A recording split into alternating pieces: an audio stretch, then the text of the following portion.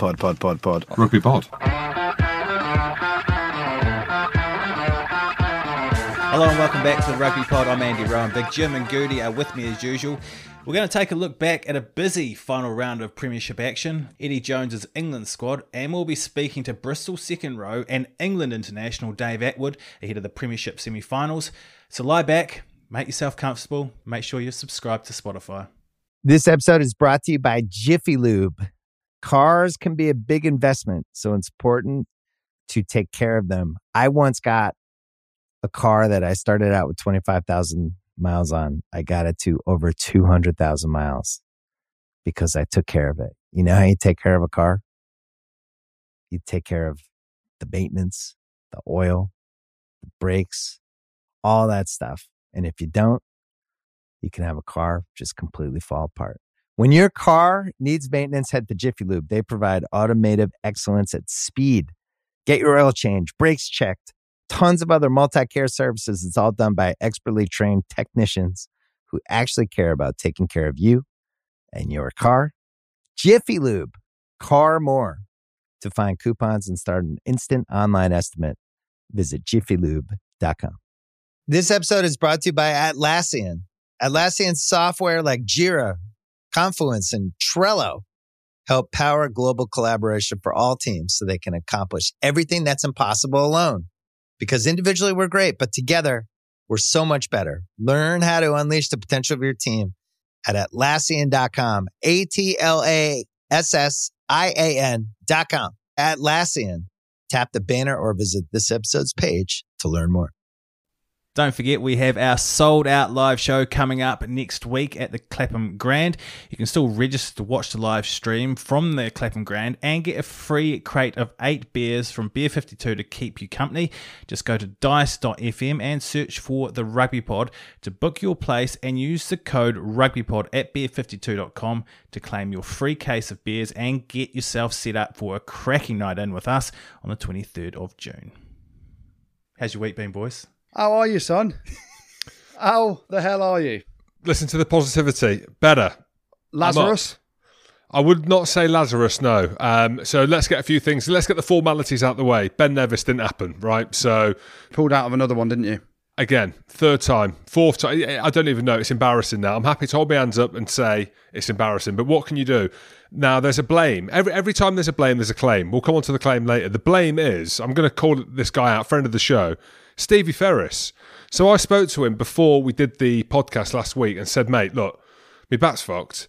What do I need to do? And as we know, Stevie Ferris has got arms like legs, but he's also had back problems, right? And he's bald. Not that that matters, but we'll just add that in there anyway. So Stevie said, you need to stretch it out. So before the podcast, I'm stretching it out and like squeezing against the kind of pain and the alignment. I was out of line, so I was trying to push myself back in line. Next thing, I felt a pop before the podcast. I was like, all right, well, it feels a bit better. Couldn't walk for 3 days. And don't I know it, Jim? Have I been moaning? I mean, literally so you're on your back. Let's set the scene. You've been on your back for 3 days last week, and all you can do is play with your phone. You can't play with your kids. You can't get up and do any work. You can't walk out there. Up 30% screen time. The amount of messages that are coming through, the pictures, the best bit. Videos. I'll share this with the millions. So Jim's been on his back for 3 days. I'm like, mate, how are you going to the toilet? Like, is the missus having to hold you over the toilet, like help you in any which way? And he sent me a video of him peeing into a protein shaker cup because that is the only way he can go to the toilet. So because they are the longest cups. Exactly. And my goodness, if I thought it was small before, Jim, when your disc goes in your back, it gets even smaller, doesn't it? What's that about? Well, it's fear. It's like fear mode. It's like I always said, if my pants got ripped off in a rugby match, right, it would be worse than Paul Scholes. You may as well call me Jane. You ain't calling me James. You're calling me Jane. And comedy had to get me through. Now, on the Monday when we recorded the podcast, and thanks to Stevie Ferris, on the Tuesday, no word of a lie, I was crawling. You know that Wolf of Wall Street where he's crawling to the car because he's had a lot of chemicals in his system? Mine was obviously very different. Very different. But it looked very similar, is what I'm saying. So I'm crawling down the stairs like a snake, and I couldn't even lift myself up to go to the toilet. So obviously, I've gone in the protein shaker cup because it's extra long, and as you do, You video it and send it to your mates, do you not? Because that's what us normal lads do. So look, acceptance, as we know, is the first step to recovery. Now, I've just had to accept that I'm struggling. So a couple of back scans lined up this week, an epidural maybe. There's a few shout-outs, but I'm not giving the shout-outs to the people that have helped me until I am up and not walking, because I walked today and people are honking the horn. Obviously, podcast listeners shouting stuff out the window. What have you got up there? Talking about. and I'm laughing now. I can laugh because I'm not in that much pain. But I can't even turn my head left or right. I'm just literally walking not that I walk well anyway, but anyway, lads, I think I'm on the mend. I think I've got an epidural lined up. I'm not too sure. I don't want to forward think the process of treatment that I need, but thank you for your concern. Every message that I send to both Andy Rowe and you, Goody, it's so sympathetic. Like, you genuinely from your heart, is it bollocks, write back and say, how are you? But for the millions of people asking and that have reached out and offered me anything and everything, from insoles to Swiss balls to massage gels, thank you. The best bit about the week was when Jim was telling me the story of, I said, mate, our raging is back, because you ain't the best at the best of times in terms of being helpful around the house, are you? Let's be honest. You're a worker, and when it comes to the house chores and the kids, that's not your genre, is I'm it? a hooverer. My genre is the hoover. So I go around hoovering everything up, the kids' pants or whatever, because I can't bend over. So everything gets hoovered up, which I've not been able to do for a couple of weeks. I'm sat there thinking, I know Becky's an absolute saint for putting up with what she puts up with you, but I said, is she helping you out as well? And then Jim tells me the story that as she's trying to help him put his box shorts on, she just starts laughing at him. And you tell the story. I can't go into the details of what's said in my house, but all I can say is the word burnt conker was used in the sentence.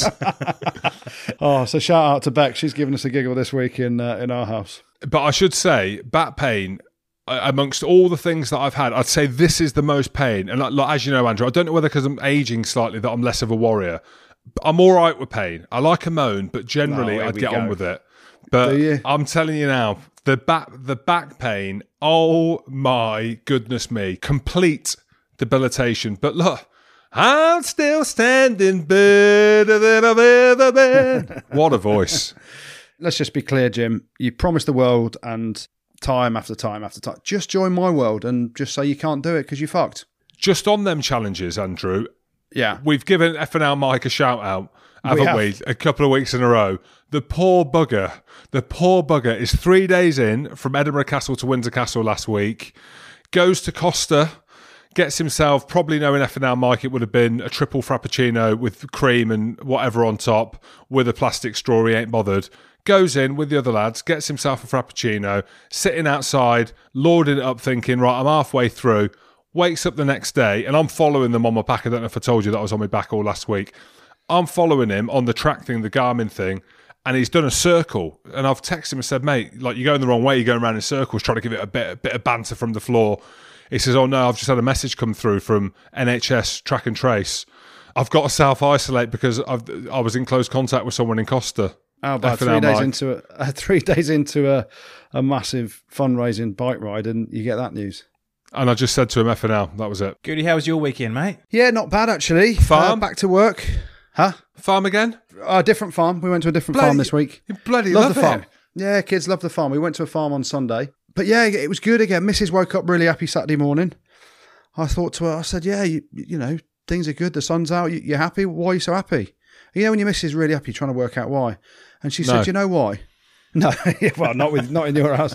And she said to me, I said, why are you so happy? She said, do you know why? I said, go on, tell me. She said, because you're fucking off up to Coventry all day to work, and I'm on my own with the kids, and it'll be absolute bliss. So she was happy to see me off. I was up to the Andy Good suite, which was absolutely rammed again on Saturday at the Ricoh Arena, soon to be known as the Coventry Building Society Arena. It's got a real ring to it, that, hasn't it? I've got a Coventry Building Society account. It's got £3 in now. I double-checked just for this podcast just to make sure I had my facts right. If anyone was trying to rob me, there's nothing in there.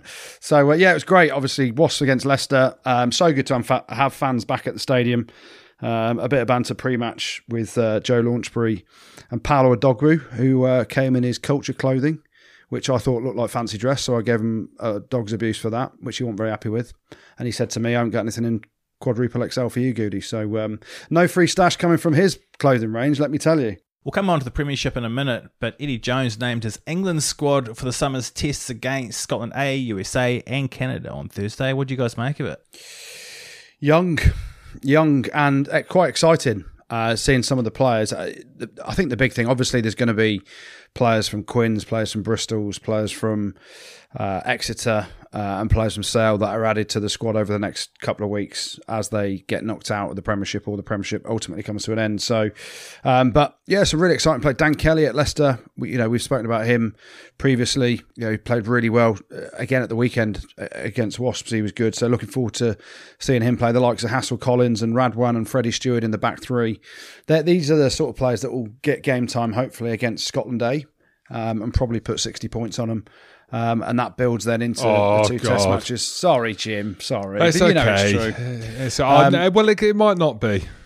So, yeah, I mean, listen, there's loads of places that are in the England squad. In my opinion, there needs to be more competition. Scrum half's one as well. Obviously, Ben Youngs has got, I think he's about 109 caps now or something. But we've never really seen anyone else push him. Danny Kerr was there. Sorry. Well, allowed to, yeah. Dan Robson, it's an opportunity to see him start. Obviously, Ben Spencer's there as well, Alex Mitchell. But Eddie Jones, all of a sudden, he starts listening to the podcast, he starts changing his tune, and he starts thinking, actually, I've got to make some changes. I need some young blood. I need to play a more attacking brand of rugby. So, to all England fans, you're welcome. And the one big thing is we're seeing these players excelling and playing an exciting brand of rugby in the Premiership, which Eddie Jones has always said isn't relevant necessarily to international rugby, which I get to a certain degree. But you're now picking these players, Eddie, because they are exciting, because they have got the talent, they have got the ability to beat people one-on-one. Hassel Collins has beaten, more defenders than anyone else at London Irish this year, and he's right up there in terms of the league rankings. So allow them to flourish in an England shirt. Don't put the shackles on them and play kick chase. That's what you want to see. So loads of exciting talent. No doubt the likes of Don Brandt and Marcus Smith will be added to it as well. And hopefully Eddie lets the boys play with a smile on their face and gives them freedom. And Ireland have named their squad for the summer too now. Cooney misses out through injury along with Ross Byrne, and Sexton's been rested, so a chance for Carberry and Billy Burns to vie for that 10 spot. Well, it was nice that John Cooney, a friend of the show, we've not had him on for a while. We've just let him get on with his ruggers and push his way back in. He's been really good for Ulster, actually. But it's nice that he got a mention, is what I'm saying, because he's obviously been out of the mixer and they only mention players that would have been up for contention if they are injured. So I've looked at some of the forwards. Ryan Beard. Now, I mentioned him about a year ago. Oh, my try. He's phenomenal. I'll tell you now, he is going to be one of the standout players in world rugby. And I don't want to get overboard on players. Obviously, James Ryan's captain of the tour, but this Ryan Beard, mate, is phenomenal. Let's give a few other lads a shout out. So some uncapped players. Paul Boyle, Susan Boyle's son. He's not really. Connacht back row, fantastic player. Gavin Coombs scored 4 tries at the weekend for Munster. He's going to be proper. He'll go all the way through.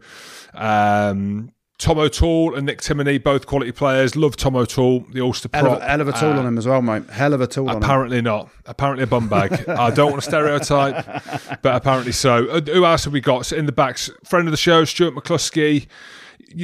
Look, and there's obviously a load more good you can chat about as the ones that you want. The strength and depth of Ireland, this is the thing of coming through. Obviously, we can look. We've just spoken about England and gone through their players. We're heavy on the Premiership on here because we watch a lot of the Prem. The Pro 14 sometimes difficult to judge in terms of the players. Leinster have got the first, second, third, fourth string team, but there's some proper talent coming through the ranks, especially in the forwards of Ireland. So the headline out of that is that Johnny Sexton's being rested to try and have a full pre-season at the age of 35, 36. But yeah, I think the big news on it in terms of the backs is obviously Joey Carberry. Obviously, he went to Munster to go and get some more game time and really put pressure on Johnny Sexton for that 10 shirt. He's had a load of injury troubles. He was going well and then he got injured. So, him and Billy Burns vying for the 10 spot. But, Joey Carberry is a proper threat now to the reign of Johnny Sexton as the 10. And, I've got a lot of time for Sexton, but at some point you do have to make that transition. And Sexton will probably want to hang around till the next World Cup. And if he's playing well enough, I'm sure he'll be involved. But Carberry is proper talent. So looking forward to seeing him. Let's have a look at the Premiership now then, and the cancellation of Bristol v London Irish as well as Worcester v Gloucester made the maths and permutations a bit simpler. Leicester, Bath and Wasps were the teams to secure Champions Cup rugby in the end, weren't they? Oh, yes. And the fact that Leicester and Wasps have both qualified for the Champions Cup, even though Wasps lost to Leicester at the weekend, was a game, news. though, right? Hell of a game, mate. It was about 46 degrees. Costa del Coventry it was.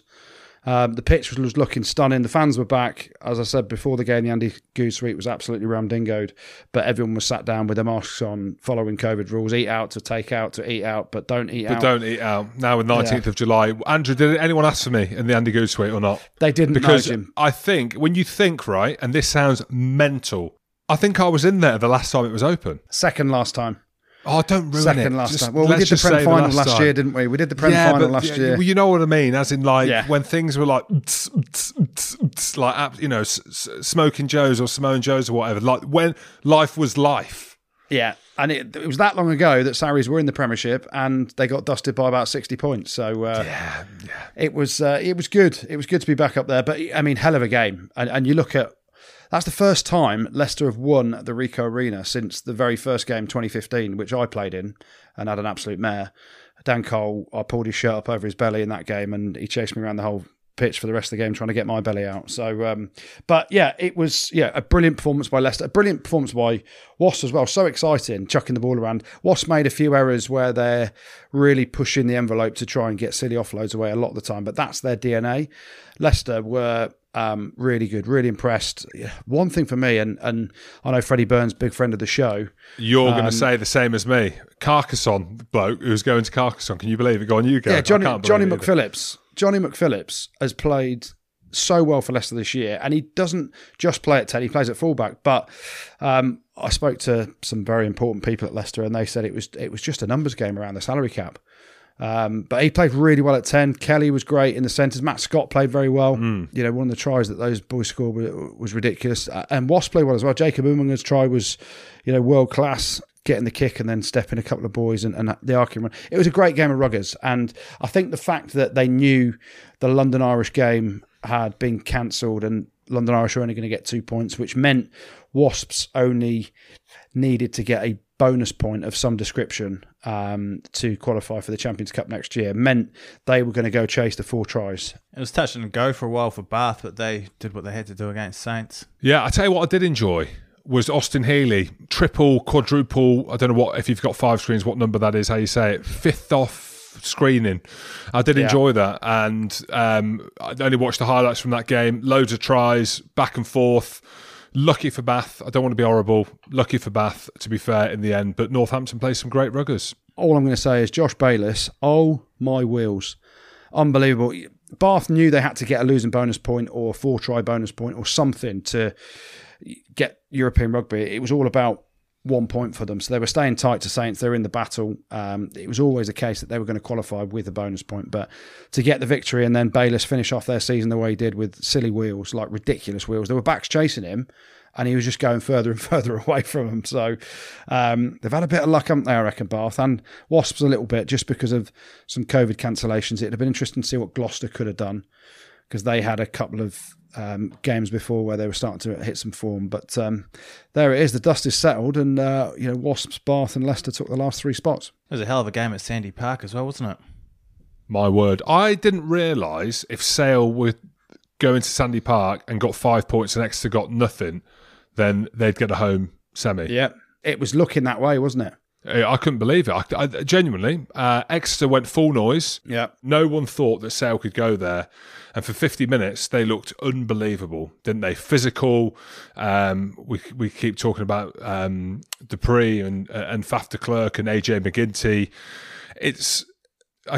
when I look at it, I'm like, can Sale win it, right? Defensively, we know that they can. We know Al Sanderson has brought something in it. Are there any flaws in their game? Their discipline, yes. And Al Sanderson mentioned this next bit was their set piece. Just struggled, just Exeter turned the screw. And I think, I can't work out whether it shows how good Exeter are, the fact that they came back, or whether they're not as good as they were. And now teams have caught them up naturally and Sale are going to cause them problems. But if you listen to Al Sanderson's interview, he was proper serious after the match. And the big thing for them losing AJ McGinty and Van der Merwe, the hooker, as well, is... Yeah, I think that's the game of the weekend for me. Obviously, both games are going to be quality, but I can see Bristol beating Quins comfortably. Yeah. And but this one, I reckon Sale got a chance. And obviously, Sam Skinner's going to probably get a decent ban, 3 or 4 week ban for his high shot on Faf de Klerk. Dave Ewers has been cited, so we'll see what comes of that. Obviously, the citing commissioner thinks it, by citing him, they're saying it should have been a red card. So it now goes to the disciplinary procedure and see if he gets a ban. So, but the big thing for me for Sale is losing Akker van der Merwe at hooker. He gives them so much go forward. Now Langdon's a good player. He's a great player to come off the bench when you need some energy, and his set piece is probably a little bit better in terms of line out throwing than Akker van der Merwe's.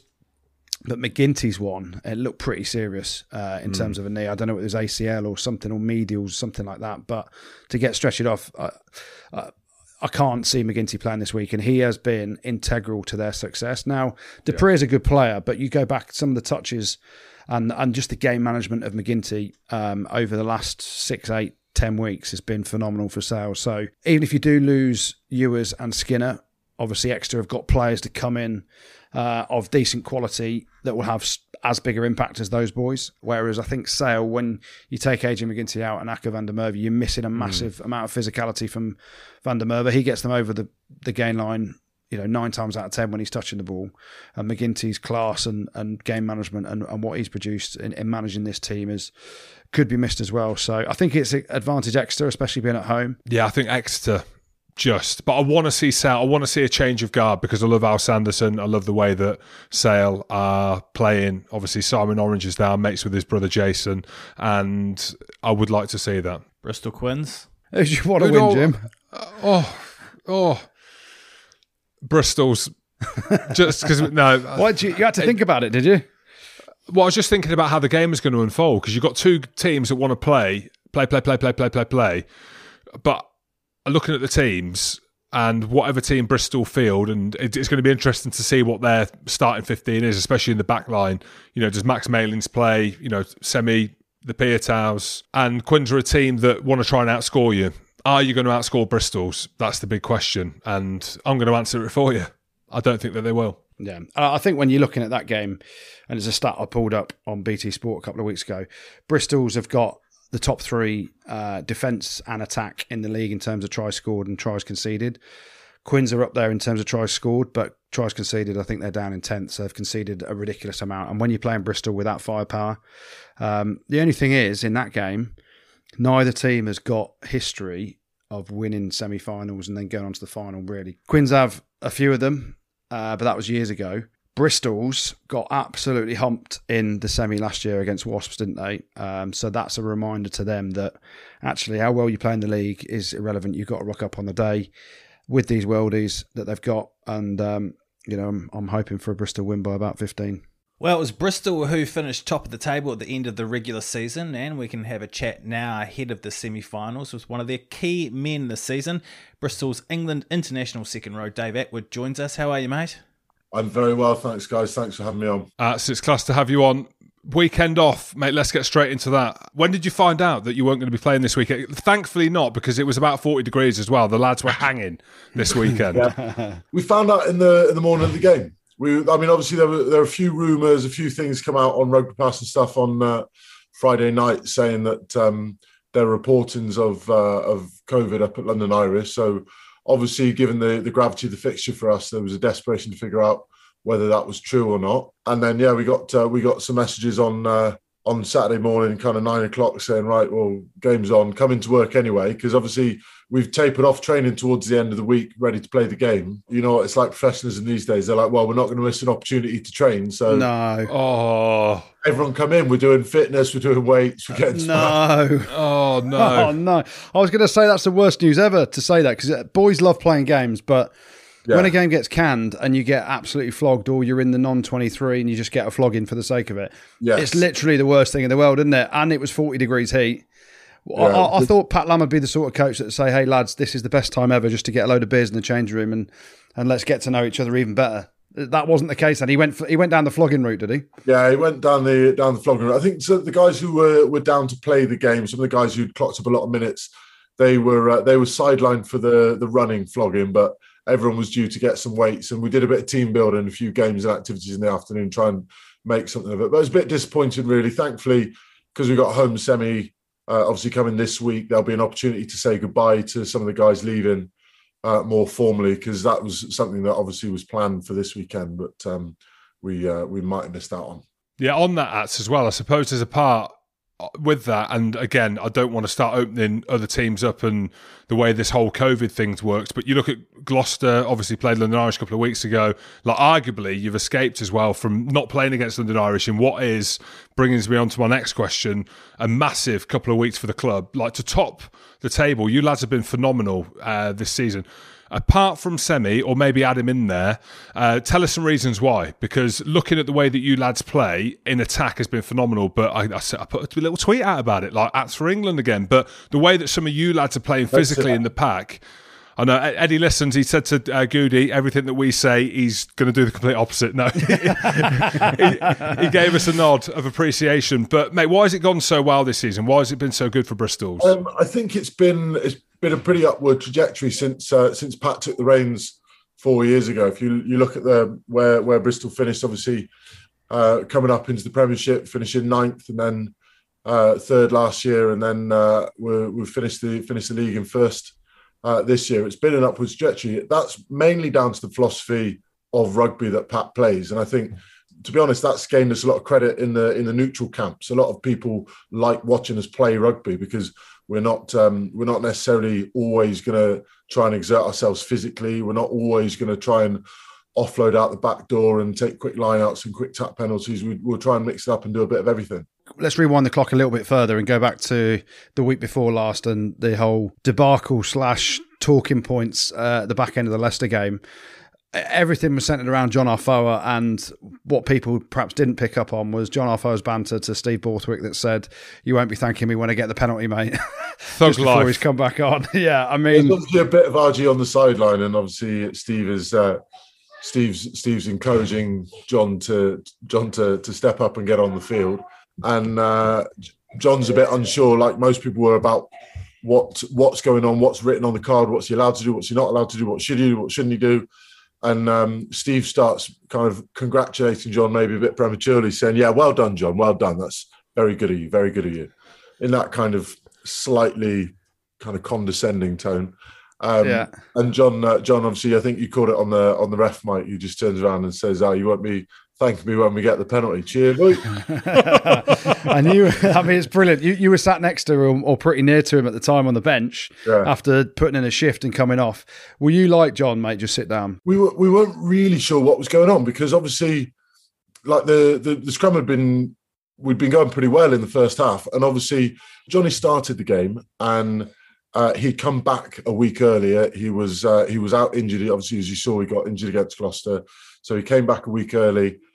He hadn't passed all of his fitness tests and stuff like that. So the medical team, obviously, there's not enough time to tick all that off. So the medical team has sat down with Johnny and Pat and said, "What can we get out of you?" Kyle Sinkler's tweaked his hamstring. He's not going to be available at all. Johnny's really not far away. Do we think we can get him into the game? Johnny's, well, yeah, I can play the game. I can start the game for you, but you're lighting a half-burnt candle kind of thing. I'm only going to last so long. And, well, you know what it's like when you get to 57 years of age. Your back's stiff as a board, and that's before you've even started the game. And don't talk to Jim about backs at the minute. My God, I know what you mean. I played with that, so he knows. I was stiff as a board at 24. So he's played half a game in the cauldron that is Welford Road. Then he's sat on the sideline for an hour. At half time, he's come off, sat still on the sideline in the bacon heat for an hour, not doing anything, because he's been taken off for a reason of injury. So he's kind of hobbled out of the chair with a Zimmer frame. And no one's really sure what's going on, because obviously there's the what's written on the card, what should happen, what shouldn't happen.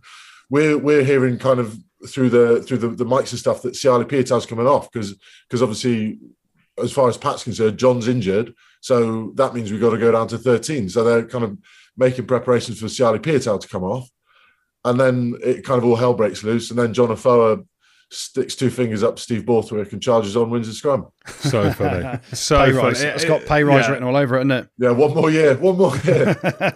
Just going back to what you were saying about Pat Lam and his ethos around expansive rugby. Was there anything that you came across with him that he said in particular around his ethos where you're like, oh geez, that's a bit out there, that's a bit expansive, or it's a bit too much? I think two things. Firstly, when I first met Pat, it was very, very clear that he was running the show. And I mean that very respectfully, because I think that's the way a rugby club should. I think there should be one person, and the pressure is on them. It's their philosophy. It's their guiding light, their decisions on who does what where. And I've been involved in a lot of regimes under different management, and often it doesn't necessarily feel like the person at the top is the person pulling all the strings. It feels like they've kind of got some of the strings. So Pat's a real authoritarian. He knows what he wants. He's quite clear. The coaching staff underneath him are in complete alignment with what he wants to do. And any kind of confusion about anything, they're like, okay, Pat, what should we do here? Whether it's attack, defense, whatever, those conversations are going on all the time. The other major point to factor in with Pat Lam is all coaches will talk about the all-court game. They will say, well, when you're deep in your 22, it's high risk, high reward, because the defense have probably only got maybe 10 in the front line because they've got the fullback back, the wingers back, the outside centre on 3 1/4, a guy in the breakdown. They've maybe only got 10 in the front line, whereas you've got 15 guys to attack with. So there's no easier time to attack and breach the game line than when you're in your own 22. But the high risk, obviously, is if you make a mistake there, there's huge pressure.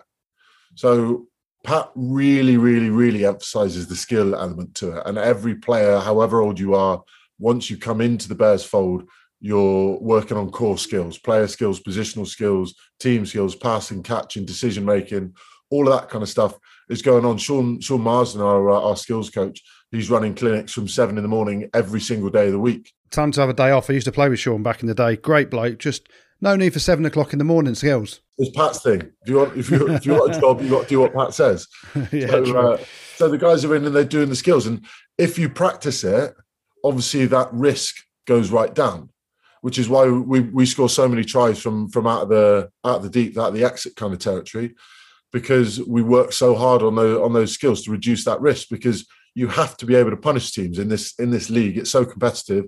If someone gives you an inch, you have to take it and try and grab as much more as you can. That's even in that. Even when I'd started doing skills and I joined these skills classes, like these super skills classes at Sarries, no fucker passed to me anyway to even do it. Like, I couldn't even test my skill set. And when we ever did offloading and the offload went on the floor, they were screaming at me, what the fuck is that? I was like, well, isn't it the time to try and practice your offload? Anyway, talking about Cowboys, and I say Cowboys and myself, but different coaches that you've worked with, talk to us about France and Toulon. I think we had a chat at the side of the pitch. I don't know whether I was still playing or I might have been doing the media.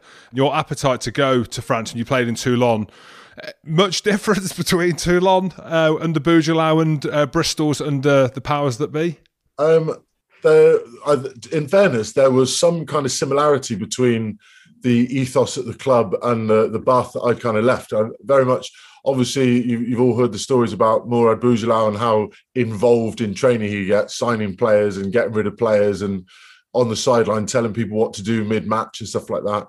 There's kind of a sense that with Bath that was kind of going on a little bit behind the scenes. So that wasn't too dissimilar. But with the Hoover guy, with the guy who sells the Bruce, Hoovers, mate. a different guy. Bruce Craig was watching it all on his CCTV from the south of France. Is Bruce Craig not the Hoover guy? James Dyson's the Hoover guy. Sir James Dyson. Hence the name. And you said you do the hoovering at home, Jim. Ironic that he's got the same name as the vacuum, right? So I've always wondered that. Yeah, bizarre. Yeah, we've got Henry Hoover at home for the listeners who are wondering. Unbelievable with dog hair. The big thing about that I picked up in France, and a large part was due to Fabien Gaultier, who was obviously the coach down there who saw my name on the available list and procured me down there. They kind of let the senior leadership run the rugby, as it were. They had some kind of input, but that Toulon team that I was involved with particularly had so many experienced people like Mar Nonu and people like Brian Habana and Dwayne Vermeulen and Juan Lobe, that they kind of run the systems, they kind of do things, and the coaches very much kind of facilitate the rugby happening on the other side. So that was a really exciting way for me to play, because I'd very much come from the Premiership, which, as you guys know very well, is very much statistical based. It's kind of pressure, statistics, what's the most effective way to play rugby. Whereas in France, the kind of the laissez-faire attitude, as it were, as stereotypical as it is, it's there for a reason. Like, they are so expansive, they care about the beautiful game.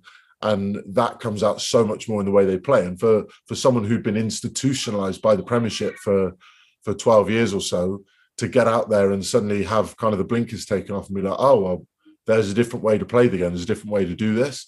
That was really exciting from my point of view. And I feel like it's something that added a lot to me as a player before I came back. With Boujalou, when you were there, was he on the sideline, cigarette in mouth, just like show us the narrative? Was he on the side of the pitch just yanking lads off? I found out on the Monday. They were like, right, I was on my way into the club to resign at the time in the car, and I got a phone call saying, right, well, we've got an opportunity for you to go to Toulon. Are you interested? And I was like, well, yeah, that's slightly more attractive, I'll be honest, than the London Scottish offer you just shoved in front of my face yesterday. The who? The London Scottish? Yeah. Wow. So I got. And this was at Bath, wasn't it? This was when you were leaving Bath. So I got on a plane and I flew out to the airport in Toulon. And I got picked up, taken to a seaside restaurant where I had dinner with Fabien Galtier at lunchtime. It was about 1 o'clock in the afternoon. Lovely fish supper, a couple of bottles of wine. Back on the plane. He then went back to training, like 2 bottles of wine deep. He then went back and coached training. Oh, I've seen it before. I've seen it. It's the same on the sideline. Morad's there, like a couple of bottles of beer deep, tabbing away. There's like a couple of the S&C staff in the tunnel tabbing away.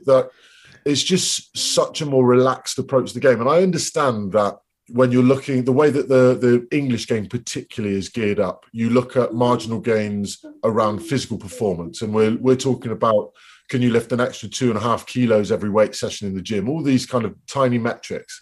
Yeah, I get that. But at the top of the game, at the very top of the game, if you look at kind of the Sarries team of 3 or 4 years ago, and the Bath team of 3 or 4 years ago, and the Leinster team of 3 or 4 years ago, if you look across that squad, physically, everyone's kind of there or thereabouts. There's no one who's got like, oh, well, they've got 27 players that are all jacked up, massive, quick as anything. Like, physically, everyone's there. The difference is upstairs. It's your ability to execute under pressure. And actually, I think their relaxed attitude of kind of enjoying the lifestyle, getting on with your life and not stressing too much about the marginal detriment that a cigarette before the game is going to have on you, actually, they get a lot more performance out of it. Amen. So you've basically gone to France for the lifestyle, the laissez-faire rugby attitude, the odd cig pre-match, and a load of euros. I mean, what a story! Or go to London Scottish. There's no choices there. Go to London Scottish for the rest of the time, and you just enjoy that. Sorry, guys. It's that. Right, what's going on, guys? Bunty's got a dead fly. Well, I'd like you to put that in the bin. Can you go and get some pajamas on this meeting, please? Do you always parent like that, or is this just for us? Because if it was me, I'd go on mute saying, "What I've told you." I was going to say this, but before I got on, thankfully they've gone outside and turned the sprinkler on, so I'd calm down a bit. But do you guys hate your kids? Yes. Yes.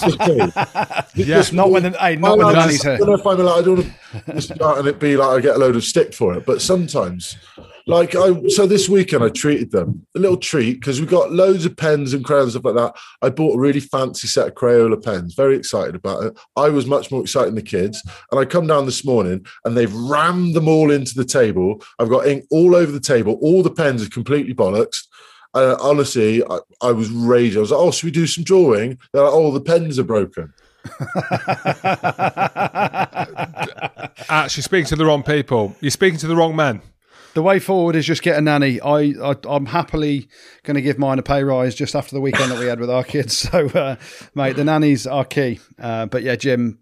Or just ignore them. On a serious point, I would advocate to any player that their partner has a child, then look at investing in a nanny or some full time. Because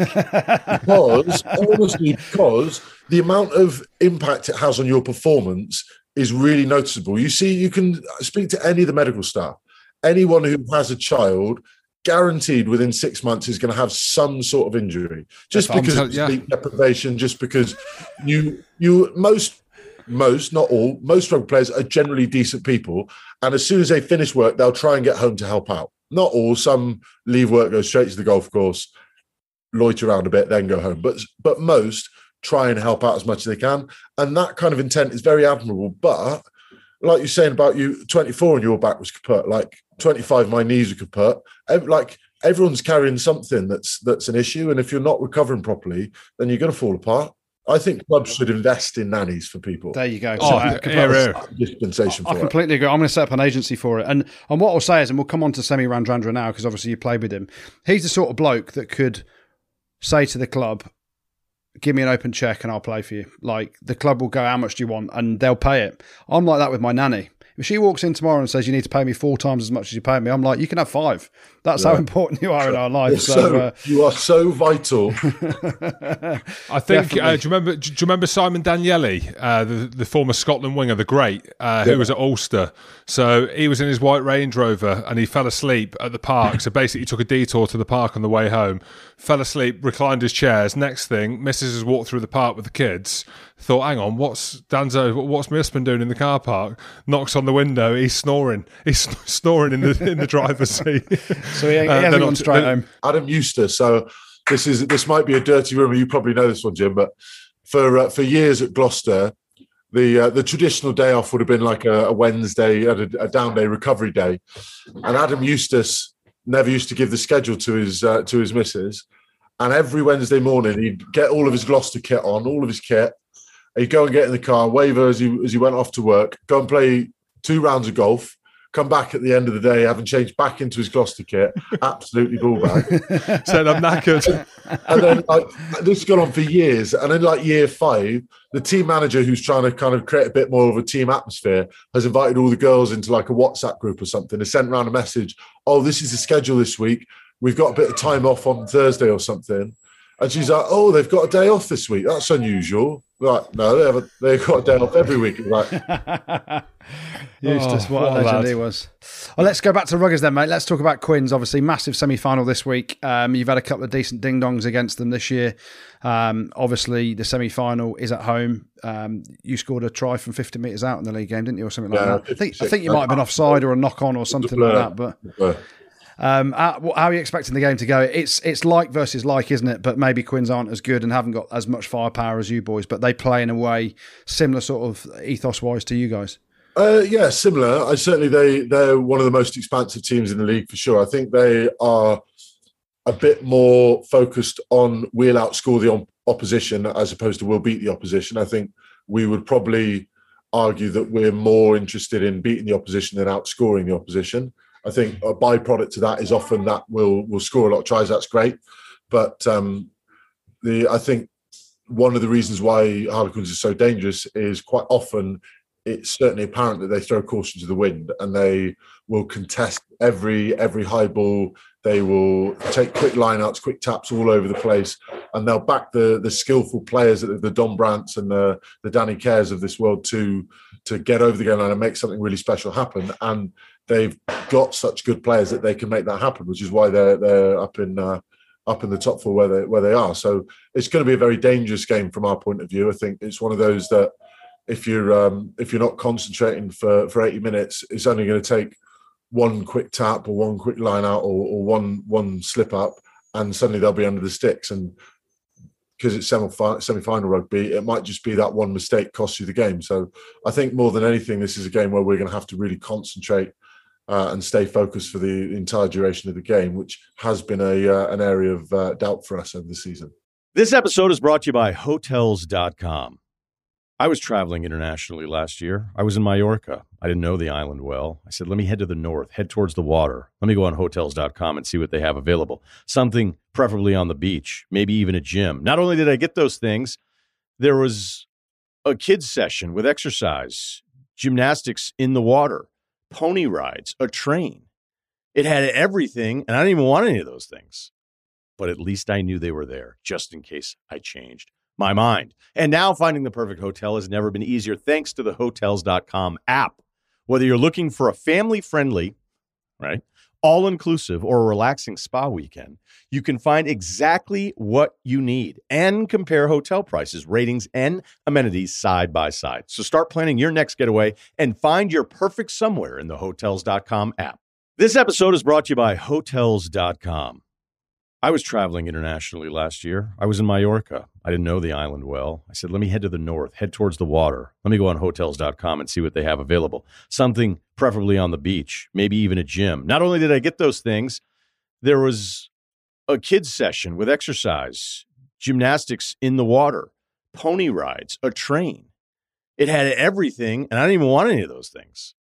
But at least I knew they were there, just in case I changed my mind. And now finding the perfect hotel has never been easier thanks to the Hotels.com app. Whether you're looking for a family-friendly, right, all-inclusive or a relaxing spa weekend, you can find exactly what you need and compare hotel prices, ratings, and amenities side by side. So start planning your next getaway and find your perfect somewhere in the Hotels.com app. This episode is brought to you by Cars.com. When you add your car to your garage on Cars.com, you'll unlock access to real-time insights into how much your car is worth. Plus, view its historical and projected value to decide when to sell. So when the time is right, you can secure an instant offer from a local dealership or sell it yourself on Cars.com. Start tracking your car's value with your garage on Cars.com. And we don't want to look too far into the future.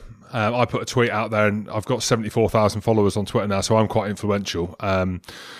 England, 34. I thought you were younger than 34, even though we played together at Gloucester. I had this thing that you were younger than 34. Any chance? And look, speaking candidly, I think you've been brilliant this season. Everyone has, not just in how physical you are in the tackle, but you look fit. I mean, I can see your traps here on Zoom. I imagine you've got a bit of a pack coming through now, but also the way that Bristol's want to play. Is there any chat? Is there any ambition at all? I know that Eddie probably want to take a younger team. Have you spoke to him? There hasn't been any communication particularly. I've always said that until I decide to hang my boots up, that door's open, always open as far as I'm concerned. I love to have that kind of conversation. There's no greater honour for me than pulling on the white jersey for sure. But I've what's happened this season is a product of where my life is at the minute. I'm enjoying my rugby. I'm loving the way that we're doing things. The organisation is incredibly fulfilling off the field. And that's kind of reflected for me on the field. I'm playing some really good rugby. I've got some great players around me. That always helps. But I'm just enjoying what's going on at the minute. So if Eddie needs an experienced head to come and guide the younger guys through, if he needs a bit of grunt, if he needs one of the Premiership's premier scrummaging second rows to come in and sort things out, then he's got my number. One thing people do say a lot about Bristol is the atmosphere and what goes on away from actually just the rugby. Can you give us some insight into what's different from your time at Gloucester, your time at Bath? It's really intriguing to hear that sort of attitude, because you hear it as a throwaway comment from a lot of people, but about other clubs, I generally believe it about Bristol, whereas at other clubs you perhaps wouldn't believe it as much. I think all clubs have the right idea. And I've never been at a club where they haven't said the right things. Every club generally says the right things, but it's easy to talk the talk and it's very difficult to actually do it. That's the crux of it. And I think a large part of that comes down to recruitment. Pat's very selective, not just in the talent that he procures, but in terms of the kind of person that he procures as well. And I think we're very fortunate in Bristol with a lot of the senior players, particularly the John Afoas, Siala Pietaus, Steve Luatua, even Chris Fui, people like that, the real senior stalwarts of the team. Those are the kind of guys that know where the line is. We've all been on a team social where there's a few lads that kind of take things a little bit too far. Jim, and it goes to having a bit of fun, and then Jim Hamilton's throwing ice at someone across the bar, and then guilty, yeah. And now you're fighting in a car park. And those kind of senior guys are very good at recognising when to add a little bit of vibe and momentum and when to actually pull back a little bit. And I think that's a product of recruitment much more so. I don't think you can ever just be like, right, lads, these are our buzzwords. This is what we're about this year. Let's let's make the ethos, let's make it happen. I think a large part of it is you need to work at recruiting good rugby players who are decent blokes, and that will then kind of shine through in the philosophy and the way that it all melds together. And we're doing the same things that everyone else is. We've got fantasy football leagues, and we play ping pong, and we've got dartboards and all this kind of stuff, like the same as every other club around the Premiership. But we've got a very social environment. We try and do things together a lot, and when we get opportunities to kind of let our hair down and let a little bit loose, there are the right kind of people involved who ensure that we get to the point where we need to, but also that we don't step too far. And that helps kind of balance the squad out. And that is very, very important in terms of stopping those rifts from creating. Because you know what it's like at the top flight of rugby, the haves and the have-nots, the team that get picked on the weekend, and then the guys on the Jim Hamiltons. More the Jimmy Cowans, I was thinking, the looser the gooses. And it's very easy for that to separate, and you kind of, especially after a beer or two, things to get to a bit fractious, and it's very important to keep tabs on that. And this environment, more so than any environment I've ever been at before, there's a real emphasis from the playing squad, not just from the coach staff, from the playing squad, of you've kept me out of the team. I'm happy for you. I'm happy for the team because I'm pushing as hard as I can. You've got the shirt. You've got an opportunity to play on the weekend. I'm happy for you. And that's something that is very hard to generate, and it's something that we're fortunate we've got in abundance. I'm just glad ice throwing still goes on in bars, Jim. No, this was circa 2010 or 11 when you were... Yeah, when you're allowed to do it. As before you go, because you're a philanthropist like myself, I can't even say. Oh, what, Jim? A philanthropist. Basically, you're an intellect. You're an intellect like my good self. Are you trying to say I'm a philanthropist or a philosopher? That's the one. Both of them in together. That was philanthropist, isn't that, Jim? What are you on about? Whatever that word is, I thought I was, or I am. I'm not. Just call me the philosopher's stone. That's what you're doing outside of rugby, because I don't think it's not that there's anything wrong with becoming a painter and decorator or a bricklayer, but you're doing some more academia. Am I right in saying that? Yeah. So before we crossed paths and you set me on the straight and narrow at Gloucester, I'd read an undergrad degree in physics and philosophy. I have just completed. I'm awaiting results for law conversion. In fact, I had my exams the week we played Sale away. I had 3 24-hour exams on the Monday, the Wednesday, and the Friday. So I woke up in the hotel in Manchester, got my exam at 9 a.m, and started scribbling away. And then at kind of 5 o'clock, had to down tools, go and play the game in Salford, finish the game, back in the changing room on my laptop, back on the bus on my laptop, finish the exam. So thankfully, I've kind of through the other side of that now, and I'm looking to get involved in some kind of legal capacity at the minute. I've got some opportunities at the minute. I'm representing people at the club at the minute. I'm trying to straighten all this business of the Leicester debacle the other week out with Pat, and helping to try and kind of smooth that over and make that disappear nice and quietly. But I've been fortunate enough to be able to represent a couple of the players in the squad for sighting hearings and stuff like that, which has been a great experience for me, but a nice kind of precursor for life after rugby. It'd be nice to get involved in rugby in some capacity. Well, from one philosopher to a lawyer, then what am I called? A philanthropist? A joker. Jim, do you know what a philanthropist is? That's someone that raises money for charity. So that's completely wrong. He's an academic. Jim, you're a joker. Bottom line. I am. Done. Very true. But Ats, it was class having you on, mate. Right, nice to speak to you guys. Thanks for having me. Thanks, Ats. Best of luck for the weekend. Thanks so much. Catch you soon. Cheers, Ats. Love that, mate. Top lad. Yeah, mate. He really is a top boy, isn't he? It's still rocking it at 34. But just hearing, he's happy to talk stuff, isn't he? You know, mentioned Gloucester when you're scrapping in a car park after lob. Who did you lob ice on and then scrap in the car park? That's what I'm. Well, someone threw ice at me. Basically, when I was at Gloucester, someone's lobbed ice at me, and because I had a bit of a temper on me, I've thrown it. I just blamed whoever was laughing, and I threw it over that way. Next thing, a table goes up. Jimmy Cowan's got a pair of pants in his hand that he's ripped off one of the lads, and all hell breaks loose. Those were the days. But good to see that Ats has outgrown them days, but it gave him a strong foundation to become the academic that he is now. I cannot believe. I was thinking in my head, what am I? I'm a philanthropist. Why can't I say it? A philanthropist. And Saracens will be back in the Premiership next season, Jim, after they won the first leg of their Championship playoff final against Ealing 60-0 away from home. You thought Ealing's defence was pretty good, though, didn't you? Yeah, hell of a tweet, Jim. Hell of a tweet, People Jim. thought I was Hell taking of a the piss. I tweeted it after about 10 minutes. It didn't feel like a 60-point victory. And it was. But that's what I mean. That's actually the gulf of difference. I don't like Billy mentioned after the game that that's the performance that they wanted. That could have been 70 or 80. I thought Ealing played as well as they possibly could. That's not being horrible. Defense. You're saying all that, and they had a good defense, Jim. You said they were physical in defence. They for the first 20 minutes they were. I mean, I think it might have been 20 minutes after that. I spoke to Kelly Brown.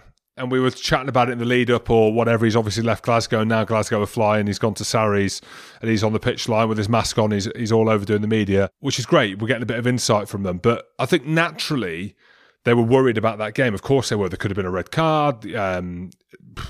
Anything could have happened. But on paper, you should be winning 60-0 against Ealing. Really, shouldn't you? They had nothing apart from an amazing defence. I'm not being sarcastic either. Like as in the tackle, they were tackling Billy, tackling Mako. Swinnow got banned back about 10 times. Every time he carried the ball. Was Swinnow not man of the match? Yeah, he was. Yeah, but that was I think Flatman or Topsy Ojo gave him just to take the piss out of me. He was very good. And this is the big thing. Obviously, listen, Saracens got relegated for the reasons that we all know about. Well, Ealing are by far and away the best team outside of Saracens in that Champo. If Ealing played Worcester, who have won one game all year, the first game of the season, I think they'd have been super competitive. So, you're playing a team that's broken the salary cap for 6 years on the spin, got British Lions galore in their squad and internationals everywhere else. It's never going to be a close scoreline, is it, when there's something as serious as promotion on the line. So, Saracens were dominant with the team they picked. Farrell looked like a 14-year-old boy with his cap on, kicking in the warm-up, but played pretty well. And we're going to see Sarries back in the Prem next year with, just check the wage cap. That's all I'm saying. Well, let's have a quick look at the Pro 14 as well. What's going on with the Rainbow Cup, Jim? Because Benetton went straight through to the final against the Bulls this weekend after their game against Ospreys was cancelled because of COVID. Yeah, Benetton flying the flag, unbeaten this year. So fair play to them on home soil against the Bulls. Looking at the stuff around the Bulls coming up, they've had to be vaccinated. I don't know whether they've got to go via a couple of different places in Europe. Stevie Ferris, friend of the show, is going to be over there co-commentating. Is it going to happen? I think it is going to happen. I think Jake White's over there. Yeah, well, Jake White's over there, director of rugby, read some stuff saying that everything's in place for them to go. Whether or not they take their full squad over or they'll leave some of their South African players over. Whether or not they take their full squad over or leave some of the South African, the higher profiles at home. It'll be interesting to see how it unfolds. We are yet to see the South African teams play against a Premiership or, as we've seen now, a Pro 14 team. And that's always been the hope, hasn't it? That we'd see a little bit of cross-pollination between South Africa and the Pro 14. It's been in the works for a while. The Rainbow Cup never took off. For Benetton, it's in Italy. It's a huge game. Will there be fans? I'm not too sure. It's going to be a tough travel for the Blue Bulls, but they're a quality team. I've seen bits of the South African rugby. So, mate, the South Africans, it is what it is. Big, physical, hard blokes. So I think it's hopefully, if it goes well and it's a good product, we're going to see more of that next season. So I think for the Pro 14, the evolution of that, for the Rainbow Cup, big shout out to Benetton. It's huge for them. So I'm looking forward to it. Well, should we have a look at the rumour mill? Go on then. Mike Ford has been pushed.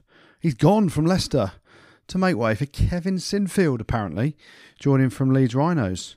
Sinfield to Tigers, huge news. Any other rumours flying around? My favourite. I hope it happens. After failing to get to the Trans-Tasman Super Rugby final, we ain't seeing no disco dancing or break dancing from Scotty Robertson. He's going to bring it to Bath. I'm hearing he might be bringing it to Bath. That's all I want. I'd love Scotty Robertson doing the Bath DOR job and then making him breakdance in the wreck when the pitch is about 4 foot underwater. That'd be unbelievable to watch, wouldn't it? He is a man that could bring out the Hoover and be dancing around with a Hoover and stuff like that and make it look unbelievably cool. I'd love to see that bloke. I'd love to see Scotty Robertson come over to the UK. He's obviously at some point in line to take the All Blacks job whenever that time comes. It seems like you have to be about 85 before you part company with the All Blacks. Well, their job's up this year. They ain't changing that, though, are they? Is it the same narrative in New Zealand with the All Blacks, Andy Rowe, with us talking about players and Eddie's like, no, whatever them jokers say on the rugby pod, it ain't happening? When we're and everyone else is bigging up Scotty Robertson for doing the breakdancing, is it the same thing? They're like, no, we're not having this bloke. So Scott Robertson is like the Sam Simmons. I don't think New Zealand are changing Fozzie, Ian Foster, before the World Cup 2 years out. He's staying in that Are you job. mates with him? No, it's his nickname, isn't it? Gats told me his name's Fozzie. So, mate, I think he will stay in the job to the World Cup. You might see Scott Robertson sign a 2-year deal with Bath. Please let Scott Robertson come to the Premiership and take over the reins at Bath. And then Scott Robertson, at some point, he's destined to be the All Blacks coach, isn't he? There was something out there about George Ford leaving Leicester Interesting. to Montpellier. It was interesting seeing him in the stands at the weekend. Could you see him leaving his dad and heading to Montpellier, which I've seen a rumour somewhere? And again, Yeah, these are I mean- rumours. This ain't me making up. I've just seen something. Let's just say he's gone. Well, the only other place you could see him go to in the Prem really is Sale, dependent on AJ McGinty. But I can't see George Ford leaving England and leaving Leicester to go to play in France a year before the World Cup. But I think he's off contract at the end of next season, so watch this space with that one. Right, shall we finish things off with the good, the bad, and the ugly? We're going to start off in France. We're going to start off in Paris. And Racing 92 get a mention in the good this week. They absolutely dismantled their neighbours, Stade Francais, 38-21 in the La Défense Arena in their barrage game.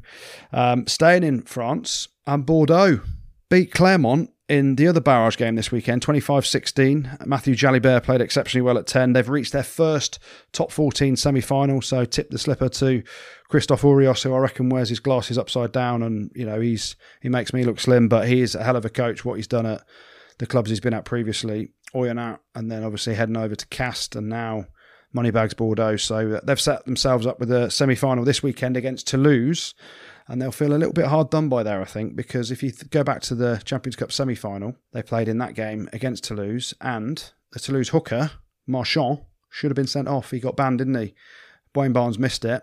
Had that have happened, they'd seen the red card, it could have changed the game. So an interesting week ahead in France for them, but tip the slipper to Bordeaux for making their first top 14 semi-final. We're going to stay in France for another bit of good. I love the French. I know I where love you're the going. French. Allez, allez, allez. It's not about the game. The game was absolutely dog. It was a 6-all anti-climax. The promotion relegation game of the top 14, it was local rivals, Biarritz going against their nearest and dearest, Bayonne. And those two clubs, my goodness, did they hate each other. But Biarritz promoted to the top 14, and specifically Stefan Armitage. Oh, my nudge. It slots the winning kick. It ends up 6-all after extra time. It goes to a penalty shootout. Stefan Armitage, it looks like he's lost a fair bit of timber, to be fair to him. He's about 36 years of age now. He slotted a kick to take Biarritz into the top 14, relegate Bayonne. I mean, tell the pay rise that once you've done that for your club. My goodness, mate. Unbelievable scene. So fair play to Stefan Armitage. We mentioned them just previously. We're going over to Benetton in Italy. They didn't play this weekend. They had their game cancelled against the Ospreys due to COVID, but they got awarded the points to make them champions of the European League of the Rainbow Cup, and they go to the final. So a big tip of the slipper to Benetton. Sticking with the Rainbow Cup, we're going to tip the slipper to the Bulls as well. They beat my old team, the Sharks, 34-22 to make the final. So looking forward to that one. Let's go to the Premiership then, shall we? And we'll mention Bath in the good this week. They beat Saints to qualify for the Champions Cup. Again, they had to win to guarantee it, and they did. So congrats to them. Exeter, 14-man comeback to get the home semi-final against Sale. They looked at one point like they were going to lose and concede 4 tries potentially, and then have to go away to Sale next week. But Stu Townsend, again, mentioned him last week, used to have a horror lid, but he came on and really was a bit of a catalyst to help Exeter beat Sale and qualify as second in the league and get the home semi-final. So tip the slipper to them. Got to get an old club of mine into the good. Of course we do every week. Tigers, old club of mine, Jim. They get a mention in the good this week, winning at the Ricoh Arena for the first time since their very first visit there back in 2015. Hell of a performance by them. Good way to finish the season. But the good this week, we're going to stay with the Leicester theme. And Jim, this is a man that you'll know as well. The good this week is going to Doc Newey. who, for people that watch the games on BT Sport, you'll see the doctor with the flat cap coming on the field for Leicester Tigers. He's Leicester Tigers, or he has been Leicester Tigers matchday doctor for the last 20 years. So a brilliant amount of service. Dr. Flatcap, Dr. Newey, as they call him, an absolute legend of the game as well. So he's retired at the weekend. Hell of a stint. So Doc Newey, you get the good this week. He's definitely better than Dr. Muckle, who had to put a suppository up my bum. Dr. Muckle was awful, wasn't he? Bless him. Yeah, well, let's be honest, he was, but he did me a good favour. He did. And he also cut one of Austin Healy's piles out with some scissors as well, yeah. Do you remember he cut one of Austin's piles out with some scissors? Yeah, horrible. Austin had horrible piles. That's hilarious. You've just stitched up Austin there. Love him. The bad.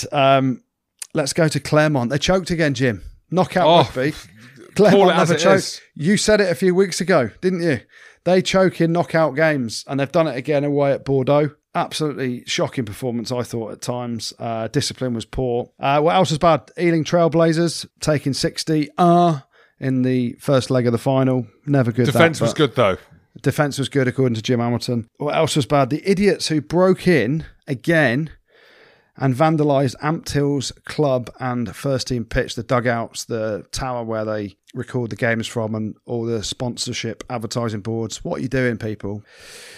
The absolute idiots that have done that have to get a mention of the bad. And thoughts with Amptill Rugby Club. It's not the first time. It won't be the last. Unfortunately, there are some absolute scumbags around that keep doing that. So that's not good. But the bad this week is some really sad news, and the news of the death of former Gloucester centre and England Sevens international Jack Adams, who we found out last week had been diagnosed with terminal cancer.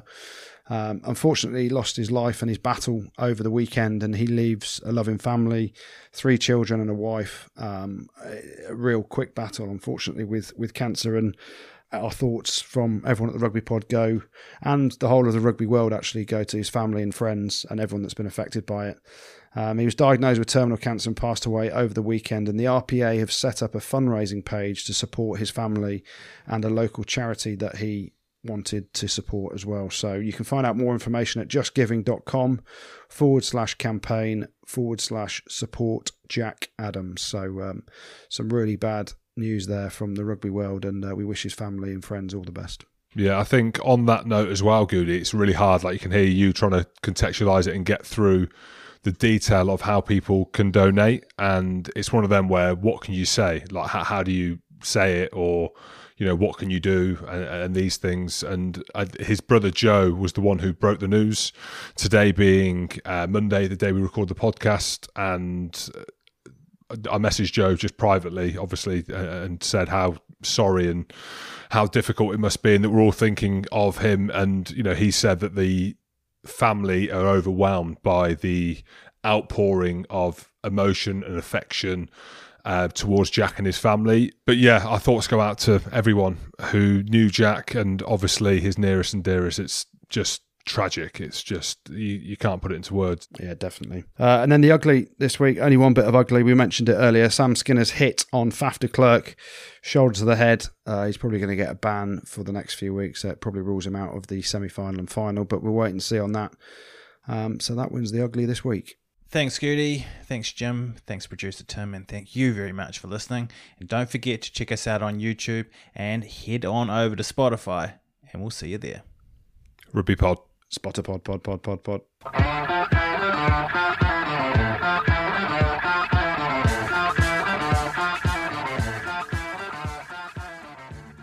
This episode is brought to you by 20th Century Studios' Kingdom of the Planet of the Apes. As a ruthless king builds his empire at the expense of the remaining human race, a young ape will fight for the future of apes and humans alike. Kingdom of the Planet of the Apes. Enter the kingdom in IMAX on May 10th and in theaters everywhere. Get tickets now.